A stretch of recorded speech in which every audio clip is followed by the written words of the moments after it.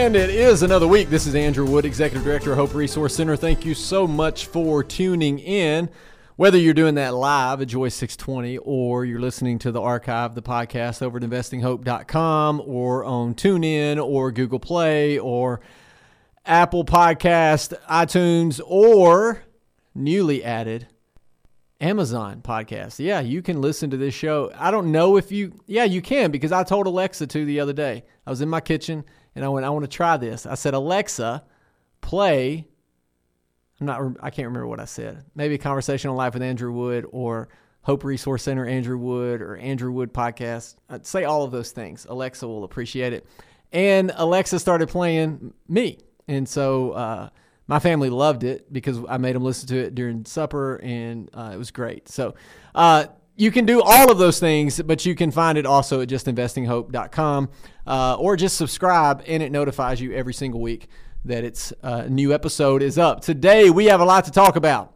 First thing I want to do, I don't want to toot my own horn, but toot, because last week I said President Trump should move forward and nominate for the Supreme Court Amy Coney Barrett. And guess what, folks? What did he do on Saturday? Ding, ding, ding, ding, ding. He nominated Amy Coney Barrett. So what we are going to do today is a deep dive into Amy Coney Barrett. We're going to look at her record. We're going to look at where she stands. We're going to talk about what the news and what the world is saying about her, what this country is saying about her, what the left may say about her, what the right may say about her. We're going to do all of that because I think it's important that we do that. And so if you're listening to the show, again, I've said this the last few weeks, you may be going, it seems like you're talking more politics as of late. Well, it's the election year. We're like 30-something days out from the election. November 3rd is going to be here before you know it. And right smack dab in the middle of it, right as we reach the last leg of the campaign, we have a Supreme Court nominee, and you have Mitch McConnell, leader of the Senate, saying, look, we are going to have a vote on this nominee. And boy, oh boy, oh boy, has it been interesting over the last week or so. I will say this, over the weekend, I kind of stayed away from the news. And so I obviously knew that President Trump nominated Amy Coney Barrett. I knew that was happening. And so I knew that was happening, but I did not stay in front of the news. Like I said, I deleted Twitter, so I haven't been following that. And on Saturday we had a sale. My wife owns a small business, and so we had a sale at the house. And then on Sunday we went to Dollywood for the first time since all of the COVID stuff occurred. We went to Dollywood on Sunday. It was a great time. Kids enjoyed it. Kids were great. Family enjoyed it. We got to see all the pumpkins and everything that comes along with Halloween at Dollywood. And so highly recommend you getting a chance. Go there. You need to. It'll be good for your soul. Even though some would say Halloween is not good for your soul, going to Dollywood and looking at pumpkins and riding rides is good for your soul. So we're going to start with, there's an article over at National Review that I couldn't have wrote a better headline. I thought the headline of this article was great, and so we're going to talk about this article written by Catherine Lopez, and the headline is, in a sane world, America would have just fallen in love with the Barrett family. You could just stop there. In a sane world, America would have just fallen in love with the Barrett family. And so the Lopez starts with this. What's not to love? A woman of excellence, a testimony to marriage, a household of hospitality, a love of America and the Constitution, a tribute to Ruth Bader Ginsburg in recognition of her role in history, putting a spotlight on the powerful friendship between Justices Scalia and Ginsburg, and the implicit love of the Virgin Mary that should come every time we hear the name of that school in South Bend. And of course, there's the radiance of the dogma living loudly in such a beautiful way. I have a particular love of the Barrett family because this is another potential Supreme Court family who have adopted. Of course, social media being what it is, people are wanting investigations into the histories of our two adopted children instead of taking the lesson that ought to be taken. We need that spirit of generosity that America has been known for. Read Arthur Brooks if you don't know what I'm talking about. The morning after Election Day, when I have no doubt we'll have no idea the official results yet, the Supreme Court will be hearing a case on foster care, where the city of Philadelphia has halted contracts with Catholic social services because the beliefs of the Catholic Church on marriage are no longer acceptable there. That's dangerous territory. That's one of the reasons Barrett was cheered at the White House over the weekend. She's not looking to impose beautiful, charismatic Christianity on the country. She wants that Constitution that's protected us to be able to operate on our different beliefs, to continue to operate. Today and this weekend and moving forward is a beautiful day in America. And I wish people would take a deep breath and be inspired. Let the Barrett family stretch your heart. Let Amy Barrett's tribute to family and country remind us all what it is and what is most important in life. And so the reason I wanted to start there is because we find ourselves in a situation currently where we refuse to celebrate anything, even if it's good, if it happens to be good from the other side, quote unquote. Meaning we are in tribal politics. And so Donald Trump could have nominated anyone, literally anyone. He could have nominated Merrick Garland and the left would have had a problem with it. That's just the reality. And so because he nominates Amy Coney Barrett, what do you have? You have Bill Maher saying that she's a nut job because of her religious faith. You have people questioning. You have people saying that she's part of a cult. She's weird. She's strange. You have folks saying, oh, she's Catholic. So let's look for a second. Joe Biden runs for president. He's a Catholic, and his Catholicism is celebrated. Amy Coney Barrett is nominated to the Supreme Court. She's Catholic, and that's a fault of hers. That's a problem. She's part of a cult. You see the difference there? Now, what's the main difference between Barrett and someone like Biden? Both Catholic. One, though, is pro-life. One is pro-choice. That's your difference, folks. You see, abortion is the idol there. And I don't say that lightly. Abortion has become an idol. Now, they'll package it as women's rights and reproductive rights and all that nonsense, but the reality is abortion is the idol. We need more of it. That's what they would argue. And somebody like Amy Coney Barrett is, in their minds, going to take that away from them. Now, I will say this, that nominating Amy Coney Barrett, I don't know how she's going to judge. I have a feeling I know how she's going to judge. She clerked for Scalia. I don't really need to hear much else. Scalia, one of the most conservative justices to ever sit on the court. But also what we see in this moment in time, maybe never in history in American politics have we seen a change like we are about to see. Now, what do I mean by that? I mean, you have one of the most progressive liberal justices ever in Ruth Bader Ginsburg being replaced by really her conservative counterpart. You see, Amy Coney Barrett's an originalist. What does that mean? Now some would argue that means she believes, and I'm going to read an article here in a second, that Planned Parenthood wrote, an op-ed that the president of Planned Parenthood wrote attacking Amy Coney Barrett, and she mentions this. But Amy Coney Barrett, anyone that says they're an originalist when it comes to reading of the Constitution, that means that the Constitution is not a living and breathing document. Now, what do I mean by that? I mean that when you read the Constitution, the words of the Constitution mean what they say. And so that's the view that an originalist will read the Constitution. That's how they will judge. That's how they will make decisions. Okay, what does the Constitution say concerning that? And if you go back to Roe v. Wade, you go back to Casey versus Planned Parenthood, you go back to those cases, and what you see is justices looking at the Constitution as a living, breathing document and finding rights for abortion that aren't in there, making up rights, making up things to justify abortion. And so what you have with an Amy Coney Barrett, with a Clarence Thomas, with a Scalia, are folks that read the Constitution for what it is. When it says freedom of speech, that's what it means. So those are the things that matter. And outside of that, in a sane world, in a logical world, even if you disagree, look, what did you have last week? When Ruth Bader Ginsburg passed away, you had conservatives, you had people from all walks of life saying She was a hero. You had people saying how great of a mom she was, how great of a wife she was, what an amazing grandmother she was. You have people say that even though we disagree with her on policy, she did a lot for women in our country. You have people celebrating her, even though they disagree with her policies. You had her relationship and Scalia's relationship being elevated and celebrated and saying, look, this is where we should be. People can disagree but still be friends. But that quickly goes away when Amy Coney Barrett is nominated and hopefully appointed and confirmed. But when she gets her name thrown in the hat, what do you find? You find people on social media going, I'd love to see the history of her adoptions. And now why is that? She has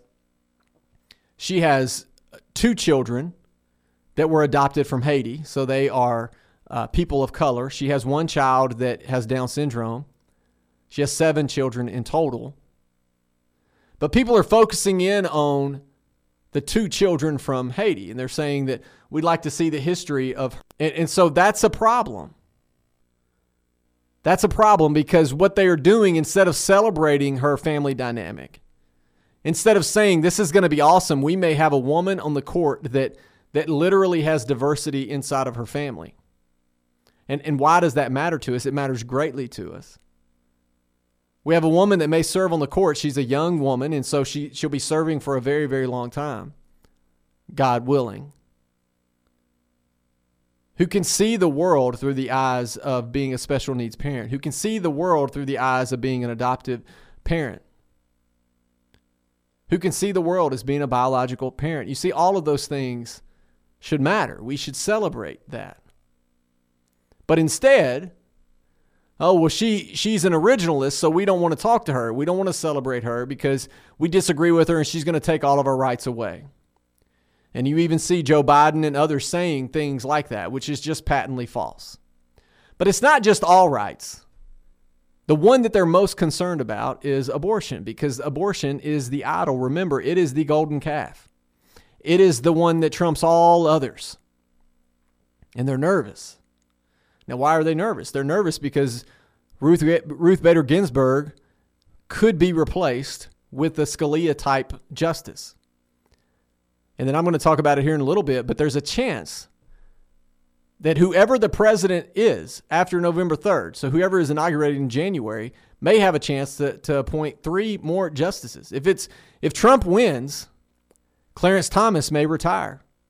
Sotomayor may retire. Breyer may retire. So what you would have there if Trump wins is during his 2 terms as president, he would have appointed 6 of the 9 justices. That's huge, folks.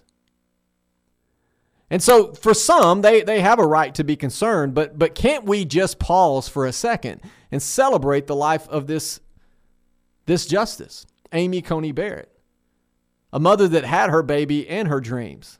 You see, our society says you can't have both. You can't possibly be a lawyer and a mom, but she has shown that not only can I be a lawyer, a mom, and a husband, I can be a judge.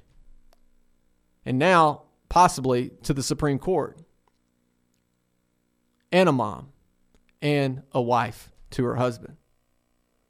And so all of those things matter. And we should take a moment to pause and say, that's awesome that in America that can happen.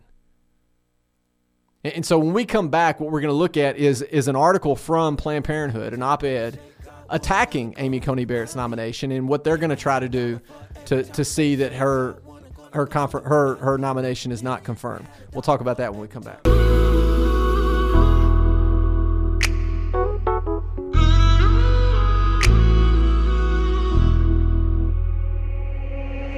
Faithful from the beginning. You found my pain. You have been where I've been. And I hear you say, it is finished. It is written. We win in the end. Heart under fire. So as we continue the conversation today we are looking at President Trump's nomination to the Supreme Court to replace Ruth Bader Ginsburg of Amy Coney Barrett. Now, some are calling her ACB because Ruth Bader Ginsburg was RBG, or as Kamala Harris said over the weekend, the notorious BIG, which is not Ruth Bader Ginsburg, but also but is actually a rapper that passed away years ago. So a lot of initials going around. Here's what I'm going to do: is I'm just going to call her Amy Coney Barrett because that's her name and that's what we should do. And so there's a opinion piece, an editorial over at the USA Today by Alexis McGill Johnson, who is over Planned Parenthood now. And I thought it was interesting because, of course, they're at a full court press now. You know, they didn't want to see Ginsburg replaced by a Republican president. And Ginsburg didn't retire under Obama. She thought that Hillary was going to win the election, and so she was going to hold on a little bit longer, let Hillary replace her. And that proved to be not the right decision. Hillary lost. President Trump comes in. He gets Gorsuch. He gets Kavanaugh. He gets now this one in Amy Coney Barrett. And it appears from all reports, the Senate's ready to move. They're going to have hearings, and they have the votes to confirm her to the courts. And so the abortion lobby is in a full court press, very upset, do not want this to happen. And this is the piece that was written in the USA Today back on September 27th. And this is what Johnson says. She says, "When I heard the news last Friday, I knew how hard this would be. I mourned for an evening, then steeled myself for the battle over Justice Ruth Bader Ginsburg's Supreme Court seat. Now we are in the midst of a pandemic that has claimed 200,000 American lives, 36 days from the most important election of our lifetimes." Now think about that. And I've said this multiple times. Look, both sides have to stop saying the most important election of our lifetime. When you say it every 4 years, eventually it doesn't have the same meaning. All elections are important. Don't get me wrong. You should vote. You should be engaged. You should be involved. But goodness gracious, every 4 years, the most important of our lifetime. It seems like we're a fear tactic, but I digress. She goes further. 43 days from oral arguments in the Trump administration's attempt to overturn the Affordable Care Act, and with 17 abortion-related cases, one step from the Supreme Court. Johnson says, "I know how much is at stake. I carry the weight of 2.4 million reminders. The Planned Parenthood patients struggling to live free in a country that has told them again and again that their bodies are not their own." Now I'll interject there. No one is saying that their bodies are not their own. We're simply saying that the body growing inside of you is not your body. Period. It's not. Science has said that. The Bible says it. Everyone knows it. I'm walking around today because I was never my mom. Like, does that make sense to you? When I was growing inside of my mom, I wasn't my mom. I was a separate human. And now walking a separate human on the radio today. Separate human. Okay? And so on the bench, Justice Ginsburg wrote opinions that affirmed their right to access the care they need to make decisions about their health, their bodies, and their futures. Some of her fiercest moments came in her dissenting opinions, where she showed what it means to show up to a fight even when you're down. Every woman in this country owes the bank account, credit card, or mortgage she holds in her own name to Justice Ginsburg's careful architecture of gender equality in America's jurisprudence. Now, I would argue that she probably made some decisions, but to say that every woman owes that, her credit card, her mortgage, and all that to Justice Ginsburg, I think is a stretch. The judge President Donald Trump just nominated to replace Justice Ginsburg, Amy Coney Barrett, owes her career as a woman in law school, a law professor able to teach while pregnant, and a mother, and a judge on the federal bench to Justice Ginsburg's hard work. Now, I don't believe that either. Amy Coney Barrett worked her hind end off to get to where she is today. Now, some decisions were made, some court decisions were made, some legislation had to be passed in order for that to happen. But the reality is, Amy Coney Barrett put in the work and did what she had to do to get to where she is today. And so, yes, we should look at those that came before us and celebrate those that came before us. But also, we need to recognize the work that was put in by people like Amy Coney Barrett. The article goes further. Trump, Mitch McConnell, and their shameless allies will claim that nominating a woman to this seat honors Ginsburg's legacy. But they don't want someone to stand on her shoulders. They want someone to stomp on our rights. Now, that's not true either, but I digress. President Trump said that he would only nominate justices who would overturn Roe v. Wade. As expected, the two appointments he has made to the Supreme Court, Neil Gorsuch and Brett Kavanaugh, have already ruled against access to abortion. Now, by nominating Barrett, Trump is again trying to make good on his threat. Barrett opposes abortion rights and has suggested that Roe v. Wade was wrongly decided and should be revisited. That I will agree with. She was a member of a Notre Dame's Faculty for Life group. Oh, how dare she? From 2010 to 2016, she also is a staunch originalist. Now, here, listen to this. Interpreting the Constitution, a document written by slaveholders, as if our country should be frozen in time. If confirmed, Amy Coney Barrett would be the youngest jurist on the Supreme Court, shaping jurisprudence for a generation. Now, it's always interesting to me, the language that is used. And so instead of saying an originalist that believes the Constitution means what it says, we are supposed to look at the Constitution and just pull out of it what we see fit. And that's just not how this country works. Trump will crow incessantly about how he nominated a woman. This is back to the article. And of course, representation matters. Now listen to this. Johnson here says representation matters. Then she follows that up with this sentence. Listen to this sentence. She just said representation matters. She would also say diversity matters. But listen to the sentence that follows that.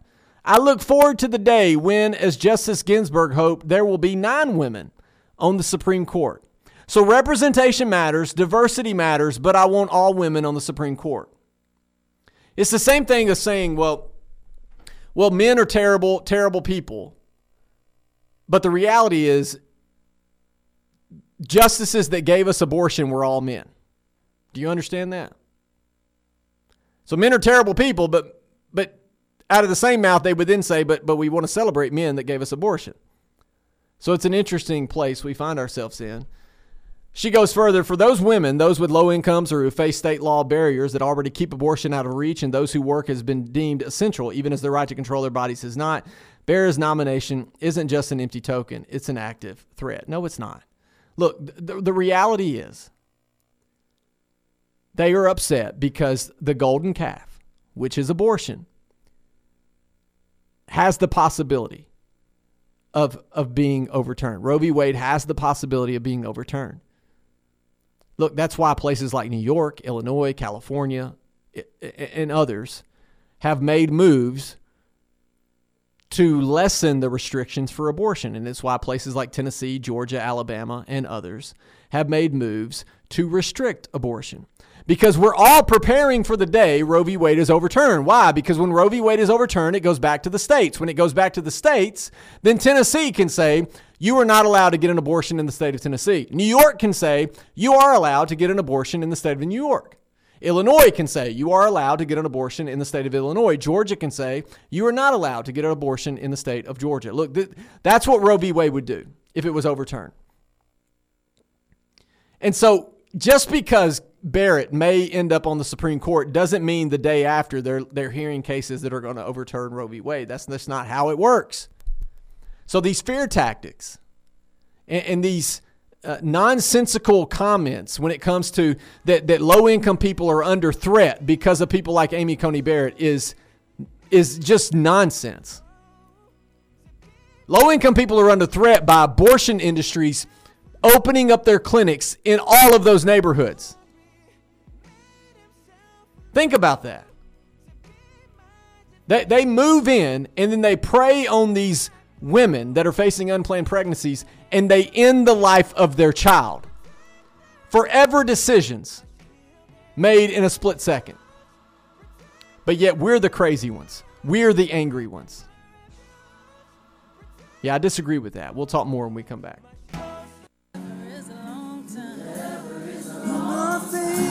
All you've done and all the battles you brought me over. Hallelujah. Oh, and all the storms I saw him calm. In my defense, my only song is hallelujah. Glory, hallelujah. And how he never let me So as we continue the conversation today, I want to look at a piece now that talks about Amy Coney Barrett as a new feminist icon. Now look, the feminists of old, Susan B. Anthony and others, believed in life in the womb. They fought hard for women's rights, and to them, women's rights didn't end at the womb. It included the womb, meaning little girls that were being born also deserved to be stood for and fought for. And so to say that Amy Coney Barrett is going to stomp on the shoulders and stomp on the rights of women is nonsense. Amy Coney Barrett, not just a woman herself, but also has a daughter, multiple daughters, that I'm sure she cares deeply about and wants to see them succeed and wants to see them do well in society. There was even one picture over the weekend of her little girl looking up at her with just these loving eyes and just full of admiration for the moment. Now think of how empowering that is. This little girl's looking up at her mom and thinking, my mom is about to be appointed to the Supreme Court of the U.S. That's huge. Again, why can't folks celebrate that? I mean, that's where we are in society, where, well, if we disagree, we can't look at anything positive. And so, is she going to be the new feminist icon? I don't know, but this article over at Politico makes a great argument. And it says this: Amy Coney Barrett has been praised for her top-flight legal mind, even by those who disagree with her. At 48 years old, she is poised to help shape the court for a generation or more. But that's not all her elevation to the high court has the potential to accomplish.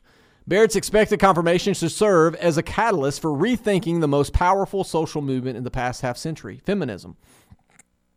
Over the past week, as Ruth Bader Ginsburg's body laid in repose outside the Supreme Court, the nation has rightly celebrated the justice's trailblazing 1970s legal advocacy, one which pushed both law and culture to re-examine the ways in which women had been, pigeonholed as caregivers and men as providers. The late justice's anti-discrimination wins opened up a new era in which both men and women could respectively and responsibly engage in both avenues of fulfillment according to their personal talents and circumstances. But Ginsburg also viewed abortion rights as central to sexual equality, and her leadership helped give rise to a movement that remains laser-focused on abortion to this day. Yet rather than make women more equal to men, constitutionalizing the right to abortion as the court did in Roe has relieved men of the mutual responsibilities that accompany sex, and so has upended the duties of care for dependent children that fathers ought equally to share.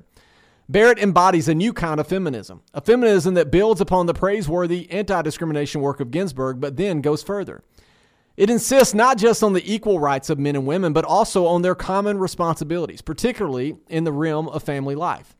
In this new feminism, sexual equality is found not in imitating men's capacity to walk away from an unexpected pregnancy through abortion, but rather in asking men to meet women at a high standard of mutual responsibility and care. At Barrett's Senate confirmation hearing in 2017, Senator Dianne Feinstein tellingly remarked, "You are controversial because many of us that have lived lives as women really recognize the value of finally being able to control our reproductive systems," and Roe entered into that, obviously. Barrett's life story puzzles older feminists like Feinstein because bearing and raising a bevy of children has long implied retaining a traditional life script, like staying home with the children that Barrett has obviously not heeded.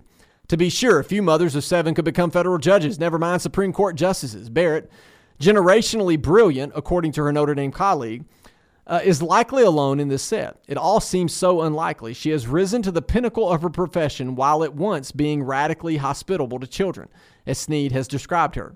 An enigma to many, she doesn't easily fit into any ideological box. If we're really intent as a country on seeing women flourish in their professions and serve in greater numbers of leadership positions too, it would be worthwhile to interpret the abortion rights sloganeering for a beat and ask just how this mother of many has achieved so much. In a 2019 conversation at the Notre Dame Club of Washington, D.C., Barrett was asked how while raising so many children, 2 of whom were adopted from Haiti and 1 who has special needs, she has been able to balance family life with her demanding profession. Her response was a telling was as telling as Feinstein's 2017 remark. Barrett immediately praises her husband, who is also an attorney. We were open to either one of us staying home at different points. What's really made it work is that it's very much a team effort. Right now, Jesse is really doing much more of the heavy lifting, the cooking and kids, doctor's appointments during the day. We've gone in cycles. Right now, he's doing a little bit more of the home stuff. We evaluated at every step whether things were working well for the family, for the job I was in, but it was also always working, and it worked well. The kids were very happy. I loved teaching. Barrett says that for both parents, the needs of the Barrett children came first, their professions second, and yet both their children and professions thrived. Rather than assume caregiving as a woman's choice to embrace or reject on her own, as Roe does, the Barretts recognize that both mothers and fathers are encumbered by their shared responsibilities to the dependent children in their care. That's the new feminism building upon while remaking the old feminism. It's not only the Barrett's teamwork that has made all of this possible. In that same interview, she speaks with gratitude about the consistent childcare her husband's aunt has provided for more than a decade. And she points to the flexibility of her workplace and credits the growing presence of women in the legal profession as giving rise to a better working conditions than when she was a younger lawyer. As women, this is Barrett's quote, as women are more present in law schools, on faculties and law firms, the workplace bends to be more flexible as women seek those accommodations. By bearing and raising children rather than sacrificing their very lives on the altar of the marketplace instead. The sad truth is that nearly 50 years after Roe legalized abortion nationwide, the kinds of accommodations that make childbearing and family life manageable are only beginning to be implemented. Large numbers of companies still engage in rampant pregnancy discrimination. Studies show that women with caregiving responsibilities are often assumed to be less competent or committed to their work than their unencumbered peers. And when mothers or fathers seek to return to work after caring for children even a short time, their market absence is more greatly penalized by prospective employers than had they had simply been unemployed. When a prominent corporate leader and contender for presidential nominee of the Democratic Party is reputed to have told a pregnant employee to kill it, it's no wonder women feel the need to hide that they are pregnant when they are at work.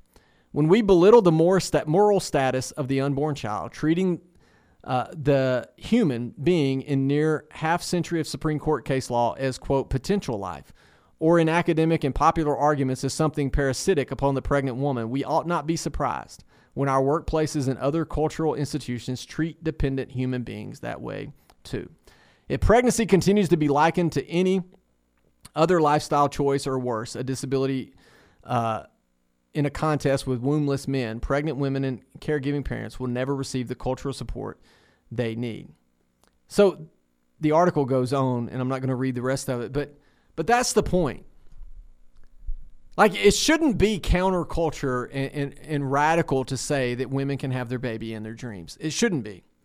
You want to talk about feminism, you want to talk about women's rights, you want to talk about women's empowerment.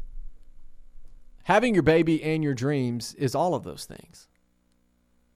But instead, what Roe did in 1973 is quite literally took something away from women that made them very much different than men. And at the same time, it allowed for men to shirk their responsibilities and walk away without any issue. And so what is that? That means that what modern day feminism says is get rid of your baby. Modern day feminism would also argue anything you can do, I can do better. Well, guess what? The one thing that a woman can do that I can't do for certain, have a baby. I can't have a baby, but a woman can. And what did Roe do? It took that away. So in the as they were trying to make everything equitable and equal, they actually took away something from women. And then they allowed a man to just run away. That's what Roe did. Now, they can wrap it up all they want, and they can say, look, it allows us to control our bodies. It allows us to have babies when we want to have babies. But then out of the same mouth, they are saying men should step up and men should pay child support and men should do this and men should do that. But what you're saying is you can get rid of the baby at any point in time. So you're not calling men to a higher standard. You're not calling women to a higher standard. What you're doing is you're sacrificing babies at the altar of success. And what we know is you don't have to do that. You don't. It's just like when I get off air today, I'm going to take my son to gymnastics. Now, why is that? Can't my wife do it? Well, sure, but my wife has something else going on. So when we parent our children, we do so in a way where both of us are engaged and involved.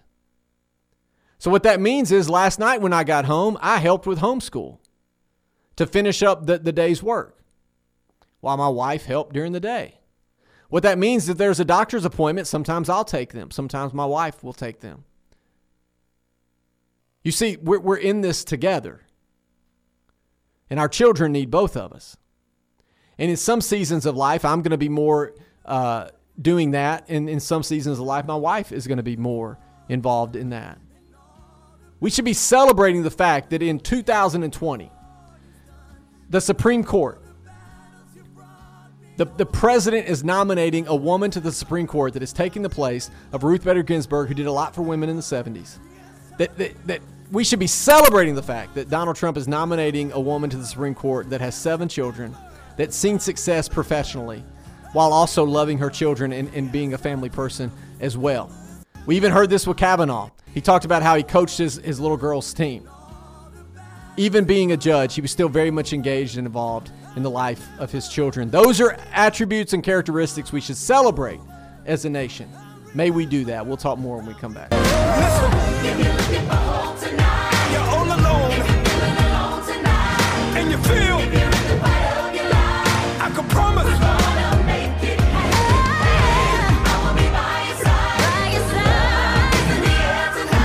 can you feel it?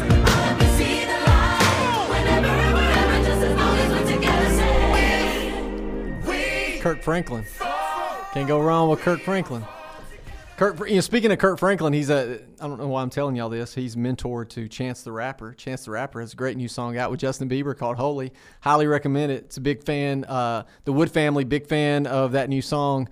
Summer Page, my second child, is just playing it on repeat. She's telling Alexa, play Holy by Justin Bieber, and my wife is tired of it. But it's a good song. Highly recommend it to you. I'm not recommending all the Chance the Rapper songs to you. Don't hear that. I'm recommending that song, okay? Make sure we preface that with that. So thanks so much for listening today. As we finish up, I do want to say the reason I just spent the last 40 or so minutes talking about Amy Coney Barrett is because she has the chance of being on the court for many, many years, for decades. And so it's important that we know what we're getting. It's important that we understand her. But it's also important that we take a time in 2020 where everything is so polarized and we don't really celebrate victories. That we take the time to sit back and go, man, in 2020 you have a woman that is a mother to 7 children is about to become a Supreme Court justice. If you would go back in time, and look at some of our great-great-grandparents and say, or even our grandparents, if you'd have told them 70 years ago, 50 years ago, hey, in 2020, there's a lot of things if you'd have told them what happened in 2020, they wouldn't believe you. But if you'd have told them, hey, in 2020, a woman is going to be nominated to the Supreme Court. She's young. She's a mother to 7. They would have said, there's no way that's happening. There's no way. Folks, it's happening. And so we should take some time to reflect on that and what that means. And it's interesting to me that those on the left that would argue for women empowerment, those on the left that would argue for women's rights, those on the left that argue for equity in voting and equity in pay and all of these things, wouldn't also take the time right now to pause and reflect and say, what an amazing thing this is. It's the same thing that goes back to when we talked about Hillary Clinton running for president and people kept saying, this is the chance for the glass ceiling to be broken. But they neglected all the women that were running for president on the Republican ticket. You see, they want the glass ceiling to be broken only if it represents their viewpoint. So they only want to see a woman on the Supreme Court if it represents their viewpoint. And we do that on the right as well. It's not as if it's just a left-leaning mindset. It's a right-leaning mindset too. And it's dangerous. Take some time to just reflect and go, wow, that is awesome. Look at how far we've come as a nation. Look at how far we've come as a society. And so the hearings are probably going to get nasty. I hope they don't. I really do. If I was a political strategist, and I'm not, but if I was a political strategist for the Democratic Party, I would not let it get nasty between now and election. But I doubt that they would listen. And so we'll see what happens. After seeing what happened with Kavanaugh, man, oh man, the sky's the limit in terms of how nasty it could get. But I pray it doesn't. Pray for our leaders. Pray for Amy Coney Barrett. Pray for her kids, her family. They're going to get a lot of the spotlight on them over the next couple weeks. Again, once she's sitting on the court, a lot of that spotlight will go away. We saw that with Clarence Thomas. We saw that with Kavanaugh. A lot of that goes away once they are on the court. But during the hearings, it can get nasty and messy, and that means that the family's having to deal with that. The kids are having to deal with that. The husband, in this case, is going to be having to deal with that. The parents, the grandparents, it's going to be hard. Okay, and so we've reached a point in society where the reason some good folks don't run for office is because they don't want to put their family through the mess. And I get it. And so pray for our leaders, pray for those involved, pray for the Senate, pray for the election coming up. It's going to be interesting. Also, I haven't even mentioned, but tonight, this is Tuesday, tonight is the first debate between Joe Biden and Donald Trump. So grab your popcorn because it's going to be a bumpy ride. Should be fun, great political theater. We'll see what happens, and we'll talk to you next week. Can we end at the second? 'Cause the way you hold me, feel so